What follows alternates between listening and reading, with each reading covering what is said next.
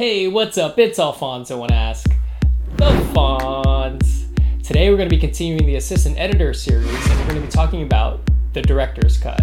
So welcome. You've processed all your dailies, you've organized all the scenes for your editor, and your editor has assembled the entire cut and is now ready to be shown to the director. We call this stage the Director's Cut. Personally, this is my favorite time of the editing process because I get to sit in the conversations between my director and my editor, and I get to really see how my editor handles these tough conversations, creatively and politically. So honestly, this is my favorite part of the editing process. I'm going to backtrack a little bit and just explain where we are in the process. So you've already organized all the scenes and processed all the dailies for your editor. The editor has made cut scenes and has assembled, the entire cut for what we call the editor's cut. And we deliver it to the director, and the director is the first person that will see this cut. And now is the time when the director and the editor will start working and giving notes and, tweaking and figuring out which scenes belong where in the whole big picture scheme of the whole movie or TV show or episode. So now is the time when, you get down to the nitty gritty and you really try to tweak, all the plot points or, music cues and different types of changes to make the movie or TV show episode stronger. So this is the part where, a lot of, in-depth conversations happen about, story points or character arcs and, the overall pacing of the movie. Like I said before, I really love this part of the process because I really get a chance to see how my editor handles tough conversations with the director. I actually remember this experience where my editor wanted to put music under a specific scene and the director didn't want to add music or any type of score under it because it would, take away from the quote-unquote slice of life aspect that he was going for. But my editor argued that it would actually help the character's arc in this particular scene because it would supplement and amplify what they were going for, big picture-wise. So they kept going back and forth here. They obviously didn't shut anyone down completely of the idea. They definitely thought it needed something, but they didn't know whether or not music was a good choice or not. So they went, back and forth on trying different music and trying different types of ways to cut into it. They just kept going back and forth and sometimes took the music completely away. And then finally, after, a couple hours, my director actually remembers something.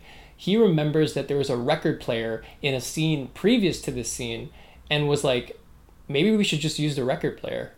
It wouldn't be odd if, music was playing in the background while these characters were talking. Let's meet in the middle and add the music over there, and maybe that could actually work. And sure enough, it did. That's when, that's how they connected the music together. And if you watch the scene again, it actually plays really well because they have both of what they wanted. My editor really wanted the music and my director didn't really want the music as a score. So they actually put two ideas together and it worked. That was sort of the back and forth that they were going with. And as an audience member, you would not really think about that. You wouldn't really see that or hear anything about it. You would just take that as it is. And you would not think twice that, oh yeah, they just put a background record or music behind the dialogue. But if you really are in the editing room, that whole process took about 3 to 4 hours to just nail down. So those are the kinds of conversations I really love, and those are the ones that happen during the director's cut. And you really can't find, or you really won't experience that kind of conversation because it's always closed doors. So as an assistant editor, this is why it's my favorite part because I'm trying to be an editor. Most assistants are trying to be editors, so they really want to learn how to deal with these kinds of notes or how to deal with these kinds of conversations. So this is why I really love the director's cut. I've actually broken down 5 major responsibilities you have as an assistant editor during this stage. The first one is pay attention to your editor and director conversation. The second one is always be ready with an opinion. The third is to read the room at all times. The fourth is to take copious notes and to be a sponge. And the fifth is to actually build rapport with your director and editor during downtime or lunchtime. Like I said before, paying attention to the editor and director conversation is one of the best experiences to have as an assistant editor who wants to eventually edit. There's this long-running joke or this long-running statistic that 90% of an editor's job is actually how to handle people and how to handle the politics of editing, and then like 10% is actually the physical editing. I don't know. I think that's actually in some way somewhat true, but it just proves that this part of the process is very important, and this part of the process is always behind closed doors. No one's ever going to be sharing how they actually approach a scene, unless you're part of the crew, unless you're the assistant or the editor, obviously, and the director. So an exercise I actually do during this stage is I actually type out the director and editor conversation as fast as I can. Obviously I'm going to miss a lot of things, because you also have to, take notes from, what your editor wants you to remember. But when I'm sort of idled and they're still, they're talking and they're trying to figure out what to do in the scene, I'm there I'm typing, literally transcribing like what the director wants the editor to do and what my editor's response is from what my director asks. I think it's a great exercise to do, especially because, what I do after that is I go home and I read through that reply or that back and forth, and I really learn. I really try to actually, without all the stress and without all the distractions going on, I really try to sit down and think, what was my editor trying to achieve here, or what was my director asking or requesting. I think that's a very powerful exercise, and it's helped me a lot.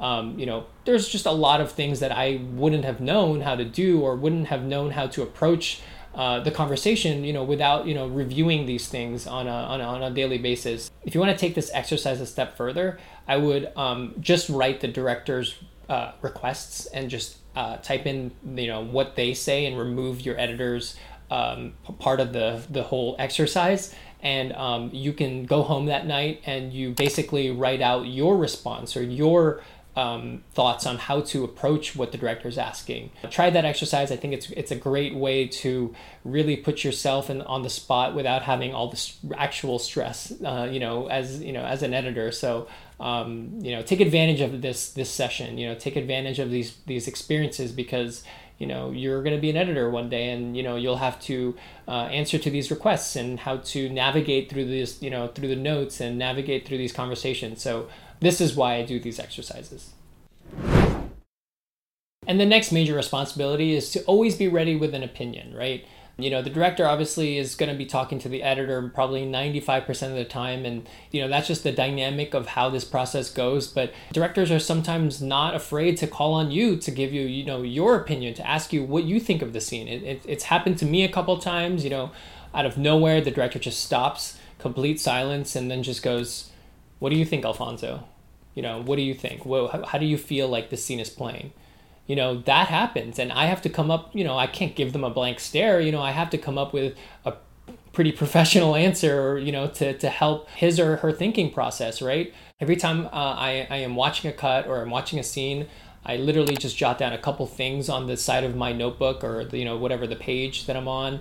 Obviously I'm typing up notes for my editor, but if there's some time in between their conversations, I obviously write, my opinion and just write down a couple things and just to make sure, just in case they call on me or my director calls on me and asks what I think about the cut, and sometimes, your head's so flustered that you don't have a second to really explain, what your real thoughts are. So a couple of times I've been like, hey, I actually wrote down a couple of things, on my notebook or on my laptop, and I'll read it back to you and see what you think. Like those are the conversations you're going to have, and don't be afraid to share what your actual thoughts are. Sometimes you have to also, this is the part where you have to also read the room, right? If the director honestly just wants like positive reinforcement, you can read that. He or she's having trouble like figuring out a scene, you have to read that.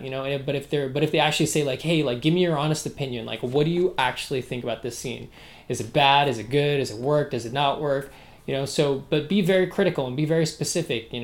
Say the music, there's something wrong about the music. I think it's the music. It's not hitting the right, pace or the right vibe of the scene, or maybe the line that the character or the actor is giving off, the performance isn't as good, in the dailies, because you've seen the dailies. You can say, isn't there's like a specific line that I saw in the dailies that I thought was really well, and I wanted to see if that would work better.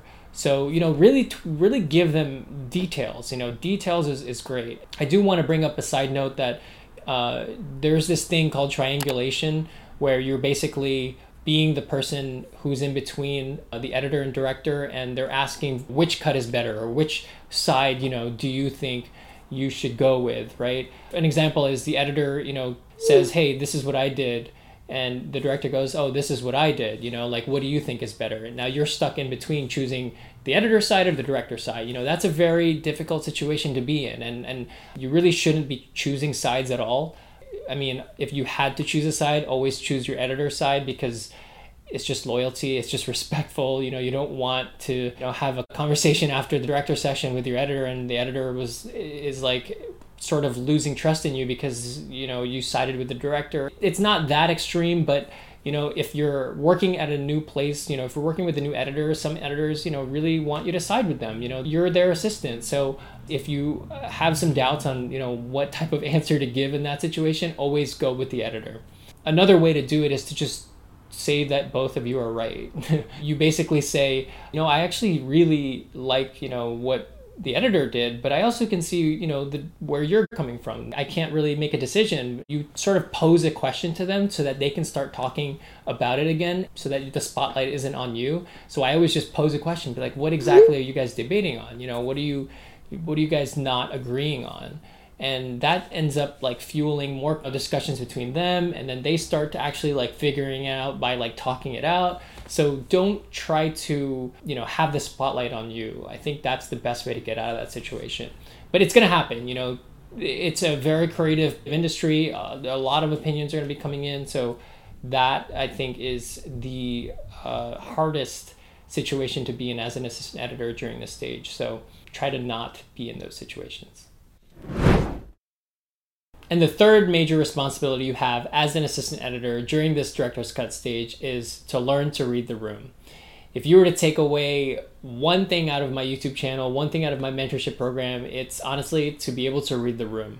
This is the most important skill you need to learn as an assistant editor, as an editor, or in general in life, different social situations, professional situations, just anything that involves, having to be able to read people in unspoken situations. Reading the room means understanding unspoken situations and thinking proactively to either better the situation or to just let it be, not worsen it. So that basically is a huge skill that you need to learn. A little success story that came out of, reading the room in one of my experiences. I was actually shadowing or interning on a TV show, and there was going to be a huge screening happening right in our editing room. So it wasn't like a lot of people, but it was enough. One of the associate producers walked in and actually spilled a huge bag of almonds, like on the ground, like in front of everyone, all over our editing room. Me, without hesitation, picks up the bowl, picks up one by one all the almonds down on the ground, and she obviously was helping, but without any hesitation. I haven't even met this person, we didn't have a formal introduction, but me reading the room, obviously she felt embarrassed, she felt angry at herself that she just embarrassed herself in front of all these producers, but me just making light of situation, saying, hey, it's okay, we'll just pick it up, it's fine, we'll all be clean, it's only almonds, nothing's happened to the carpet, it's cool. Making light of situation. She eventually, the best icebreaker ever, she, obviously wanted to know my name. I was just the intern. She was like, hey, if you ever want to, learn about more of the post side of things, I'm happy to share and bring you to an ADR session, all these different things. So it actually helped out. And then a couple months later, she actually reached out because she remembered who I was, and obviously probably asked, recommendations from, the assistant editor I was shadowing, saying if it was, if I was qualified for the job. But she actually offered me a post PA job on her next show. I didn't take it because I was already on something, but see that those things happen, and me not being, if I didn't jump in and helped, with the almonds, or if I just didn't really act instantly or quickly, if I just let it be and she, picked, we would have never had this introduction. We would have never had, I would have never been offered that gig or, gone through all these cool experiences that she, offered me. So those are the kinds of things. I mean, that's a very extreme example, but reading the room will help you, if you can understand the situation without really calling something out, or just being intuitive and knowing what's really going on, and at all times knowing when to speak. This is a huge thing, especially I've been a part of crews where the assistant editor really wants to be an editor, and they sort of step out of line and talk, during these director and editor stages when you're really not supposed to be talking during these sessions because you're not the editor. And they're always trying to like put themselves in front of the director so that they'll, hopefully remember them for their next episode or for their future project. So those are the kinds of things where you have to really read the room and see, you can't be doing that. It disrupts the editor's flow, it disrupts the director's flow, and it just creates this weird environment. So make sure to really understand that, and you can't really learn this, there's no tutorial online to like read the room, but you have to do it through experience.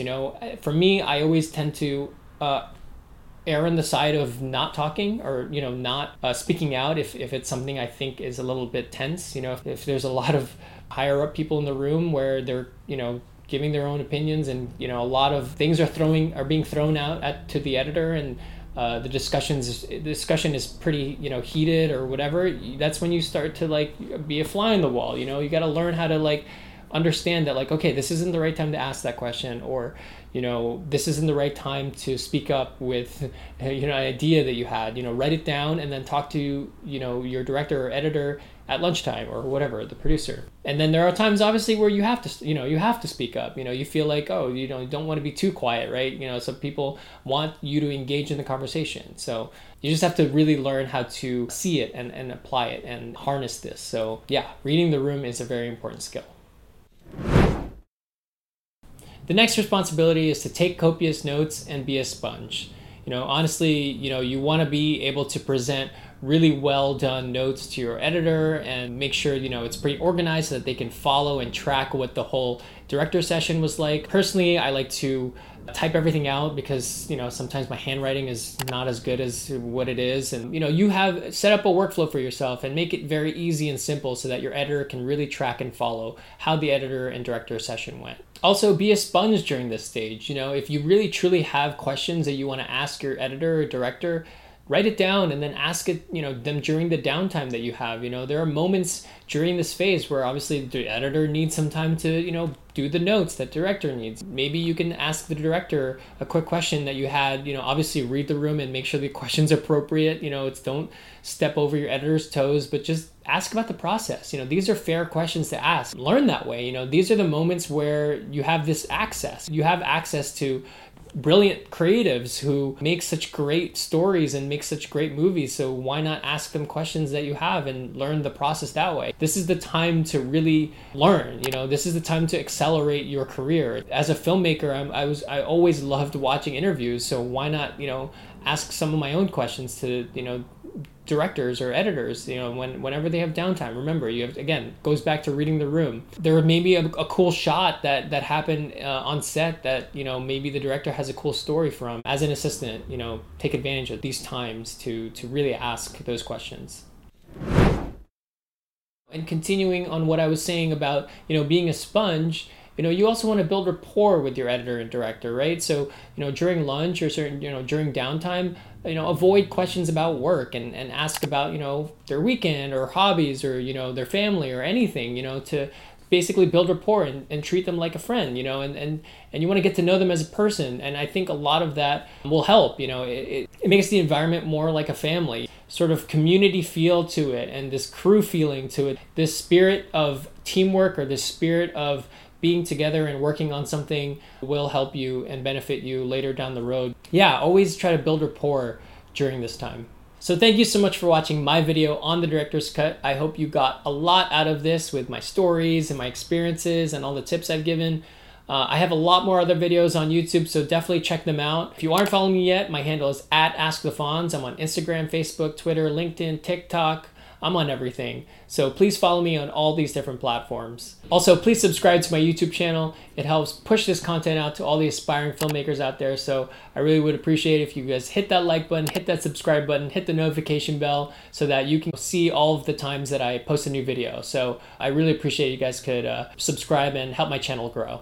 Lastly, I do one-on-one mentorship calls, so if you want to learn more about this topic, or if you have specific questions, or if you want to break into Hollywood editing, feel free to schedule a mentorship call at www.askthefonz.com, and you can schedule a call over there. Thank you so much for watching. I hope you found something useful here. Until next time.